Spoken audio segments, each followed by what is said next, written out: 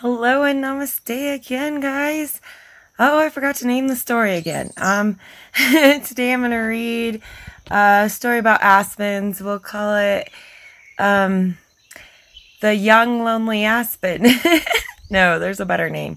Um, the Aspen Standing Alone. There we go. Okay. I wrote this story back in 2020 and I just reamped it up today. So here we go. I am in the woods, soaking in the beauty all around me. So much life and community, natural rhythm to connect with. I notice in an opening a young aspen, not really small nor grown. It had passed away at some point not long ago. Sad for this little tree, I find myself wondering if anyone had held a memorial for this lonely young aspen who had grown spaced out a bit from the group of trees that was surely his family. Then I realized the trees, they talk to each other and send nutrients to their young and weak through their glorious life-sustaining roots. More than that, they communicate on a primal level within themselves, within their family groups, and within their communities, reading and sharing energy in a way that we meditate to hope to attain. Their intertwined roots are a swirling, flowing energy path of knowledge and replenishment, a pathway of love and light, I think and smile to myself. Their oneness is so present in their lives, I admire, especially the aspens, one of the biggest organisms on Mother Earth, all linked together as one, as we all are, I muse. And yet, they are blessed with seeing these ties that are often hidden from us underneath layers of distractions. I know in my heart now that this little aspen had the most marvelous memorial, or better yet, a celebration of its life force energy. The trees surely celebrated him and gave gratitude and love as his life force energy was returned through the roots to be restored and rejuvenated and returned to the family.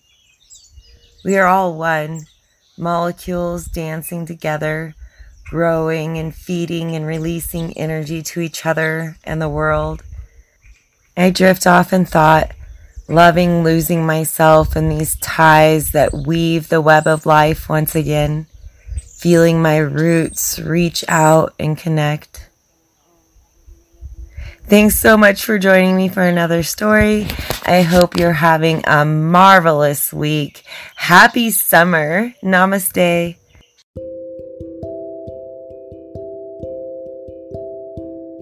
Hello and namaste, beautiful people. How are you doing? I hope you're doing well. I'm doing good. I just got back from a film trip. And wow, I haven't had time to write a story. I've had this story on the back burner forever. I can't find my notes on it, and I can't find the time to write it, so I'm just gonna off the cuffs. Let's see if I can just rattle off this story to you. And I think we'll call it Oneness. So this story began back last summer when I was taking YTT, or yoga teacher training, and we were talking about oneness, sameness. She is me and I am her. And it's a concept that I feel like I have a pretty good grip on, and at the same time, there's always so much more to learn about it and experience from it and know about it. It's just one of those things that is a constant learning thing. Anyway, I am always intrigued by it. I love it. I love to think about oneness and sameness, and she is I and I am her, ego versus true self, all of the things that you can intertwine into this thought. I love it. And so I was deep into this, trying to figure out our unique, beautiful qualities. So like we grow up in different places and all these different things that create us, and how that makes us unique from each other, and how that intertwines with sameness and oneness. with all this on my mind, I wake up early morning and enjoy my coffee and my time. And it's getting to be a little bit later morning, and I let the dog go to the bathroom. And pretty soon I hear a coyote, and I'm really scared and gather all the dogs and look for them. And the dog that initially had let go potty I'm looking for him. And he's over across the fence, and there's a coyote standing with him. He's on my side of the fence, and the coyote's on the other side of the fence. And she's howling and barking at him. And he's got his tail tucked and coming back to the house. And I'm really upset, and I'm worried about my pets and everything. And I'm yelling at her, "Go away, you're too close. You can't be here." And she responds by yipping and barking and going off back at me. And this really upsets me because I'm thinking, you're on my property, you're infringing. I'm all for oneness with nature, but you need to back off. And I cannot believe this coyote has the balls to stand there and yell at me back. And so I'm trying to figure out, what is she doing and what's going on. And meanwhile, I go and I get my foghorn, I believe is what I got, and blew it, which scared her off.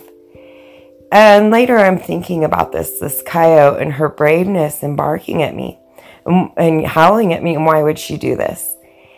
And I'm thinking, okay, well, I'm scared of coyotes to a point, and what gave me the balls to go out there and yell at her?